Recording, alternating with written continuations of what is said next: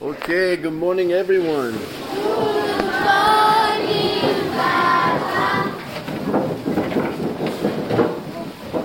Let's open in a time of prayer and then we shall sing to our Lord. Let's bow our heads, close our eyes and pray. Our Heavenly Father, we give thanks to you. Lord, we thank you for all the good things that you've given us in our life. We thank you for yet another day of your mercy and grace. We thank you that you've brought us all together this morning, Lord, first and foremost to pray, to worship you, and to sit under the teaching of your word. And all these things are an act of worship on our part, Lord. And we pray that you might bless it and be blessed. Lord, we pray that as we seek you in your word, that you would give us wisdom to understand the way you would have us to understand it. And Lord, we just give thanks in all things. In the precious name of Jesus. Amen. Amazing Grace. 1, 2, 3, begin.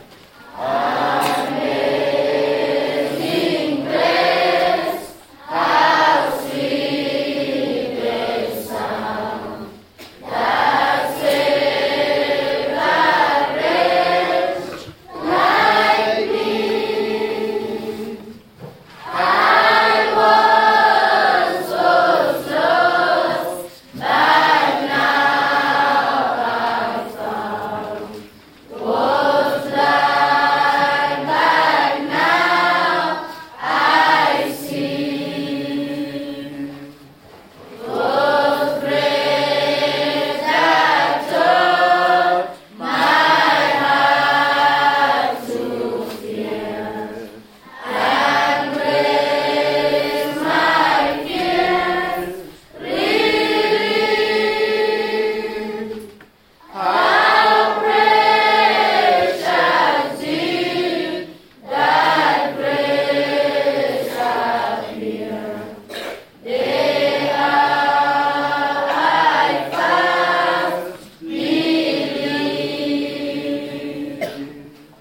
The Lord has promised good to me. Is what my hope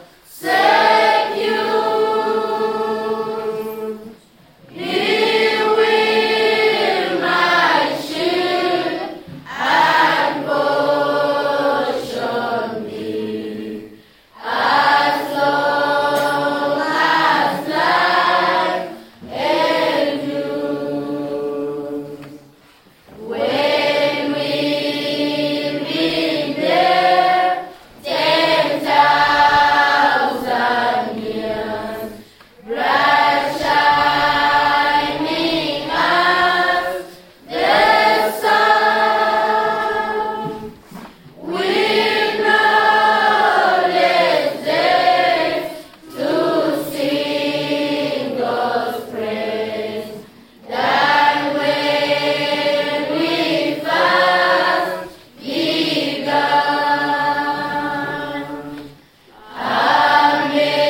Amazing grace, how sweet the sound that saved a wretch like me. I was lost, but now I'm found. Was blind, but now I see.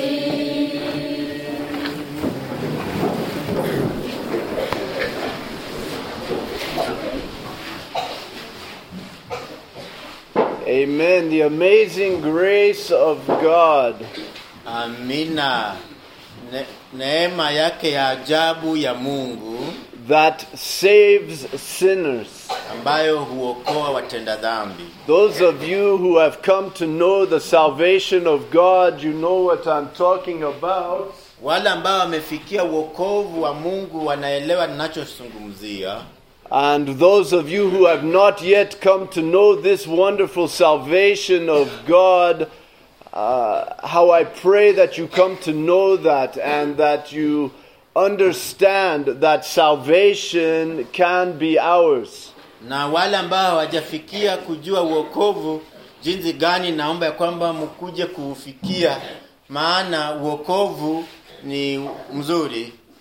Because your conscience testifies to you every day you are a sinner at enmity or separated from God. Maana kila mara mawazo yako inatuelekeza kwamba wewe ni mtenda dhambi na umetenganishwa naye Mungu. Those of you who have no relationship with God, you know very well there is no relationship between you and God the Father. Wale ambao hawajamtambua Mungu mnaelewa vyema kwamba hamna uhusiano kati yako na Baba Mungu. And that is exactly what is missing in your life. Na hilo ndilo linalokosekana katika maisha yako. More money is not what is missing. Pesa nyingi sio ndilo unalolikosa. More power or respect, that is not what is missing in your life. Heshima na mamlaka sio yenye unakosa katika maisha yako. What is missing in your life is a heavenly Father.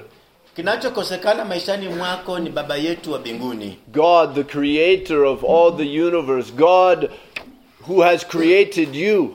Mungu muumba wa vyote. Mungu aliyekuumba wewe. Has created you and desires to be in relationship with you. Amekuumba na matamanio yake ni kwamba awe na ushirika nawe. Not to be used by you. Sio eti wewe umtumie. Not to be seen as some cosmic genie who, whenever you have a wish, poof, he just grants it. Sio kuwa kama kitu chochote ambacho unachotaka kukifanya na unakitumia kufanya. But to have a relationship with you, a restored child of his. Lakini ni kuwa na uhusiano kwa kukuregesha uwe mwana wake. And he has provided the way to be restored to him in his Son, Jesus Christ. Naye amepeana njia ya kuregeshwa kwako yeye kupitia mwanawe Yesu Kristo. So that any who repent and believe upon him, kwamba yeyote anayetubu na kuamini kwake yeye, they are restored to fellowship with God. wanaregeshwa kuwa na ushirika na Mungu. And they live the rest of their lives in that relationship with God, becoming more and more holy. Na wanakaa katika hiyo uhusiano wakiendelea kufanywa kila mara kuwa watakatifu kila mara. For all those whom God saves, he also makes holy. Maana kwa wale ambao Bwana anaokoa pia anawafanya kuwa watakatifu. Okay, question 105.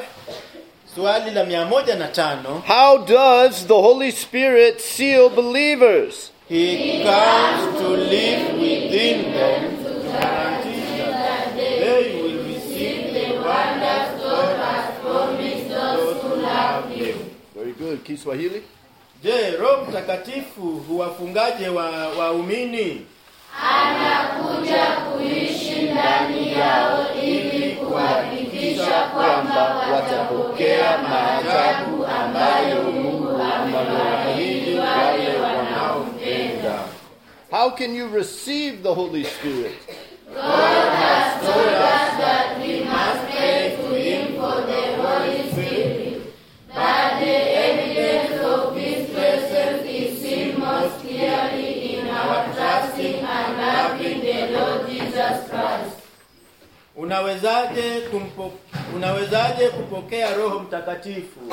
Mungu ametuambia kwamba tunapaswa kumwomba Roho Mtakatifu, lakini ushahidi wa uwepo wake unaonekana wazi kabisa katika kumwamini na kumpenda Bwana Yesu Kristo. Number 107. What is prayer? Prayer is talking with God. Maombi ni nini? Maombi ni Kuzungumza na Mungu.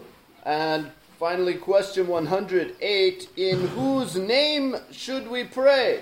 We should pray in the name of the Lord Jesus.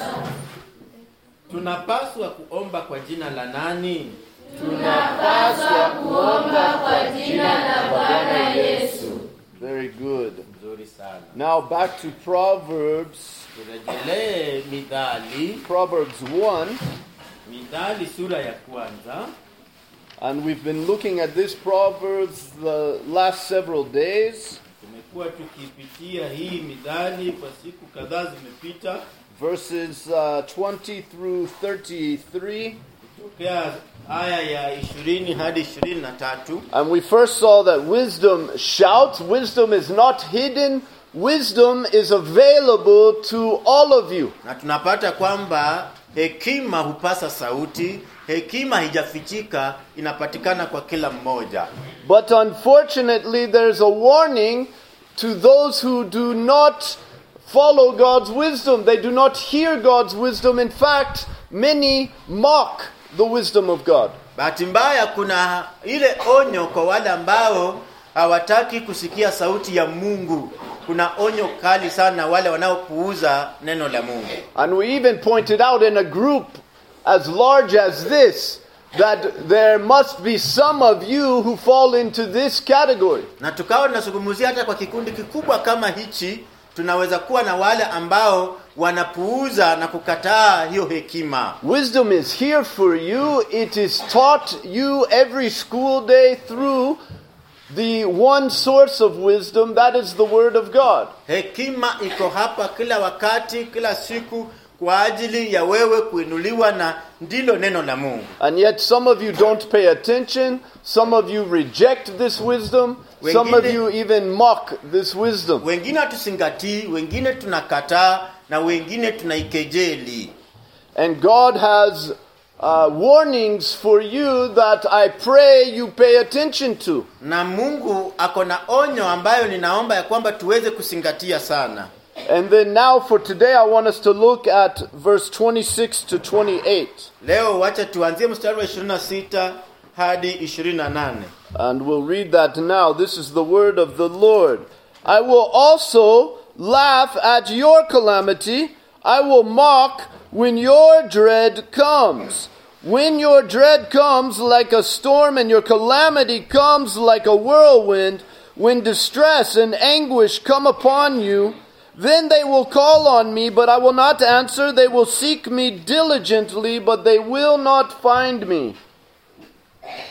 Mimi nami nitacheka siku ya msiba wenu, nitadhihaki hofu yenu ifikapo.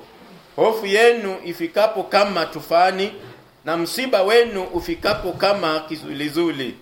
Dhiki na taabu zitakapowafikia, ndipo watakaponiita, lakini sitaitika. Watanitafuta kwa bidii wasinione. Now remember, this is written from the standpoint of wisdom. Sasa hii imeandikwa kwa misimamo ya hekima. So when we read, then they will call on me, but I will not answer. Kwamba wataniita nami sitawaitikia. The I and the me is wisdom. Hiyo mimi ni hekima. When they call on me, wisdom, I, wisdom, will not answer. Wanaponiita mimi hekima sitawajibu. Because they hated knowledge and did not choose the fear of the Lord. Maana walichukia maarifa na hawakuweza kuitikia hofu yake Mungu. And we go on that when your dread comes, so this is not if your dread comes, but when your dread comes. Sasa hapa ni kwamba wakati msiba wako utakuja, sio iwapo msiba wako utakujia. Because those who reject the wisdom of God, maana wale ambao wanakataa hekima ya Mungu, dread will come upon them. Msiba utawakujia. Do not fall asleep thinking that, oh, I've lived my life so many years so far, and I lie, I cheat, I steal, I do so many bad things, and God has not punished me yet. Don't take that to mean there's not a day coming whereby you will fall upon God's dread. Usifikirie wakati umeishi maisha mabaya ukifanya kila aina ya dhambi bila kupata adhabu yoyote ya kwamba itasalia hivyo bila ya Mungu kutenda lolote. Do not mistake God being patient and long-suffering with you for God being weak. Usifikirie wakati Mungu anakuvumilia na anakusubiria sana kwamba yeye ni mdhaifu. Do you really think the God who created our sun that gives heat to this entire planet, that same God can be weak? Je, unafikiria yule Mungu aliyeumba jua ambalo linatoa hiyo miale ya moto, ukipata hiyo moto wa jua, kwamba naye huyo Mungu anaweza kuwa mdhaifu? Do you really think the God who created the entire universe just with his spoken word, that somehow that God can be weak? Unafikiria Mungu aliyeumba mbingu na nchi, kwa neno lake tu alipotamka, huyo Mungu anaweza kuwa mdhaifu? How long do you really think you will defy the God of the universe and not be crushed? Unafikiria kwamba itakuwaje wewe siku hiyo ya kwamba utaweza kujitetea ama kujizuia usiweze kubondwa? Wisdom shouts. Wisdom is available for all of you, but some of you don't pay attention. Hekima ipo kwa ajili kila mmoja wetu. Hiyo hekima inapasa sauti, lakini wengine wetu hatusingatii. You're not getting it. Hauipati. You think you are more powerful than you are. Unafikiria kwamba uko na nguvu ama mamlaka vile ulivyo. You've not yet come to understand what a sinner you are, how weak you really are. Haujagundua jinsi huu mtenda dhambi na jinsi huu mdhaifu sana. And so the wisdom of God shouts and you don't listen. Kwa hivyo wakati hekima inapopasa sauti, hausikii. And you boldly, ignorantly ignore the warnings of God, and you just think that there's not a day of dread coming for you. Na unadharaulia tu mbali hekima ya Mungu kiujasiri, ukifikiria kwamba hakuna siku taabu itakukujia. And wisdom says, when your dread comes like a storm and your calamity comes like a whirlwind, when distress and anguish come upon you, that is verse 27. Na hekima inasema kwamba hofu yenu itakapo ifikapo kama tufani na msiba wenu ufikapo kama kisulisuli, dhiki na taabu zitakapowafikia. And what will wisdom do at that time? Wakati huo hekima itafanya nini? Verse 26, I will also laugh at your calamity, I will mock when your dread comes. Mstari wa 26, mimi nami nitacheka siku ya msiba wenu, nitadhihaki hofu yenu ifikapo. Those who mock wisdom now, wale ambao wanadhihaki hekima sasa, wisdom will mock you in your day of dread, because for you it will be too late. Hekima itakudhihaki wakati wa taabu yako, maana utakuwa umechelewa. It is easy for you to mock and reject wisdom when your life is not so bad. Ni rahisi sana kudhihaki na kujikejeli hekima wakati maisha yako yanakuendea mzuri. But when dread comes, lakini wakati taabu itakapoingia, that's now the time you'll want to, I want to turn to you, wisdom of God. I want to listen. Tell me what I need to know. Huo ndio wakati utakapokimbilia Mungu ukisema ya kwamba hekima ninataka nikujue, niambie nifanye nini. And wisdom says that is when wisdom will mock you. Na hekima inakuambia kwamba ndio wakati itakudhihaki. Because you had your chance while you were living in this life. Maana umekuwa na wakati wako wa kutosha ulipoishi katika maisha haya. And you refused. Nawe ukakataa. You acted as though you were God. You never submitted to God himself. Ulimjua Mungu lakini hukuweza kujiachilia kwa huyo Mungu. How I pray that you're paying attention. Jinsi gani ninaomba ya kwamba mnazingatia. How I pray that you're getting this. Jinsi gani naomba ya kwamba tunayapata haya. Because there is no escape from the dread which is coming for you. Maana hakuna kukwepa taabu ambayo inakukujia. Outside of the way, the truth, and the life that is Jesus Christ. ambayo ni nje ya ukweli, uzima na njia ambayo ni Yesu Kristo. Do not take it for granted Usiichukulie kimzaha that God did not leave mankind the way he left fallen angels. kwamba Mungu hakuweza kuwaacha wanadamu jinsi alivyowaacha wale malaika walioanguka. For whatever reason only God knows, just out of his love for mankind, he has provided a way for fallen men to be restored to him. Sababu ya yeye kuweza kuturegesha kwake kupitia kupeana mwanawe Yesu Kristo hatuwezi kujua. Hiyo ni mambo yake mwenyewe kwamba tukaweze kumrejelea. Fallen angels don't get that chance. Malaika walioanguka hawana hiyo nafasi ya kuokoka. But you as a human being, you have that chance. Lakini wanadamu wanayo hiyo nafasi ya kuokoka. Turn from your own selfish ways and turn to God. Geuka utoke kwa njia zako za kibinafsi na umkeugie Mungu wako. Repent. Tubu. Turn from your sin. Geuka utoke kwa dhambi zako. And believe upon Jesus Christ. Na umwamini Kristo Yesu. God with us. Mungu pamoja nasi. Who walked the earth and lived according to the law. Every rule that you break from God, Jesus Christ obeyed it. Ambaye aliishi katika mwili na katii sheria zote ambazo wewe umeshindwa kuzitii. Christ fulfilled the law of God for all those who believe in him. Na Kristo akaweza kutimiza hizo sheria zote kwa wale ambao watamwamini. And Jesus went to the cross to die as the substitute, to pay the penalty that every sinner owes. Na Kristo akaenda msalabani kufa kulipia gharama ya watu wote watakaomwamini. So that by faith in him alone we avoid that day of dread which is coming for all those who mock God's wisdom. Kwamba kwa imani pekee ndani mwake tunaweza epuka siku ya taabu itakapofika ambayo inakuja. Don't wait any longer to take these truths serious. Usisite kuchukulia huu kweli kuwa wa kimaanani. Don't wait any longer to turn your life from your love of sin and rather to a love of Jesus Christ. Usisite kusalia kupenda ulimwengu na dhambi kuliko kumpenda Mungu Bwana Mungu wako. Let's all stand.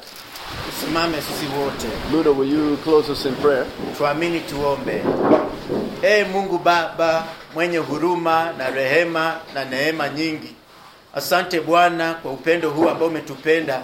Kwamba unanena nasi kwa njia ya wazi, neno lako ambalo Bwana linaingia katika mioyo zetu likivunja na kuharibu kila kazi isiyokuwa yako, na likiweza Bwana kupenyeza na kugawanyisha ukweli na uongo katika maisha yetu. Mungu wa rehema, asante kwa neno hili.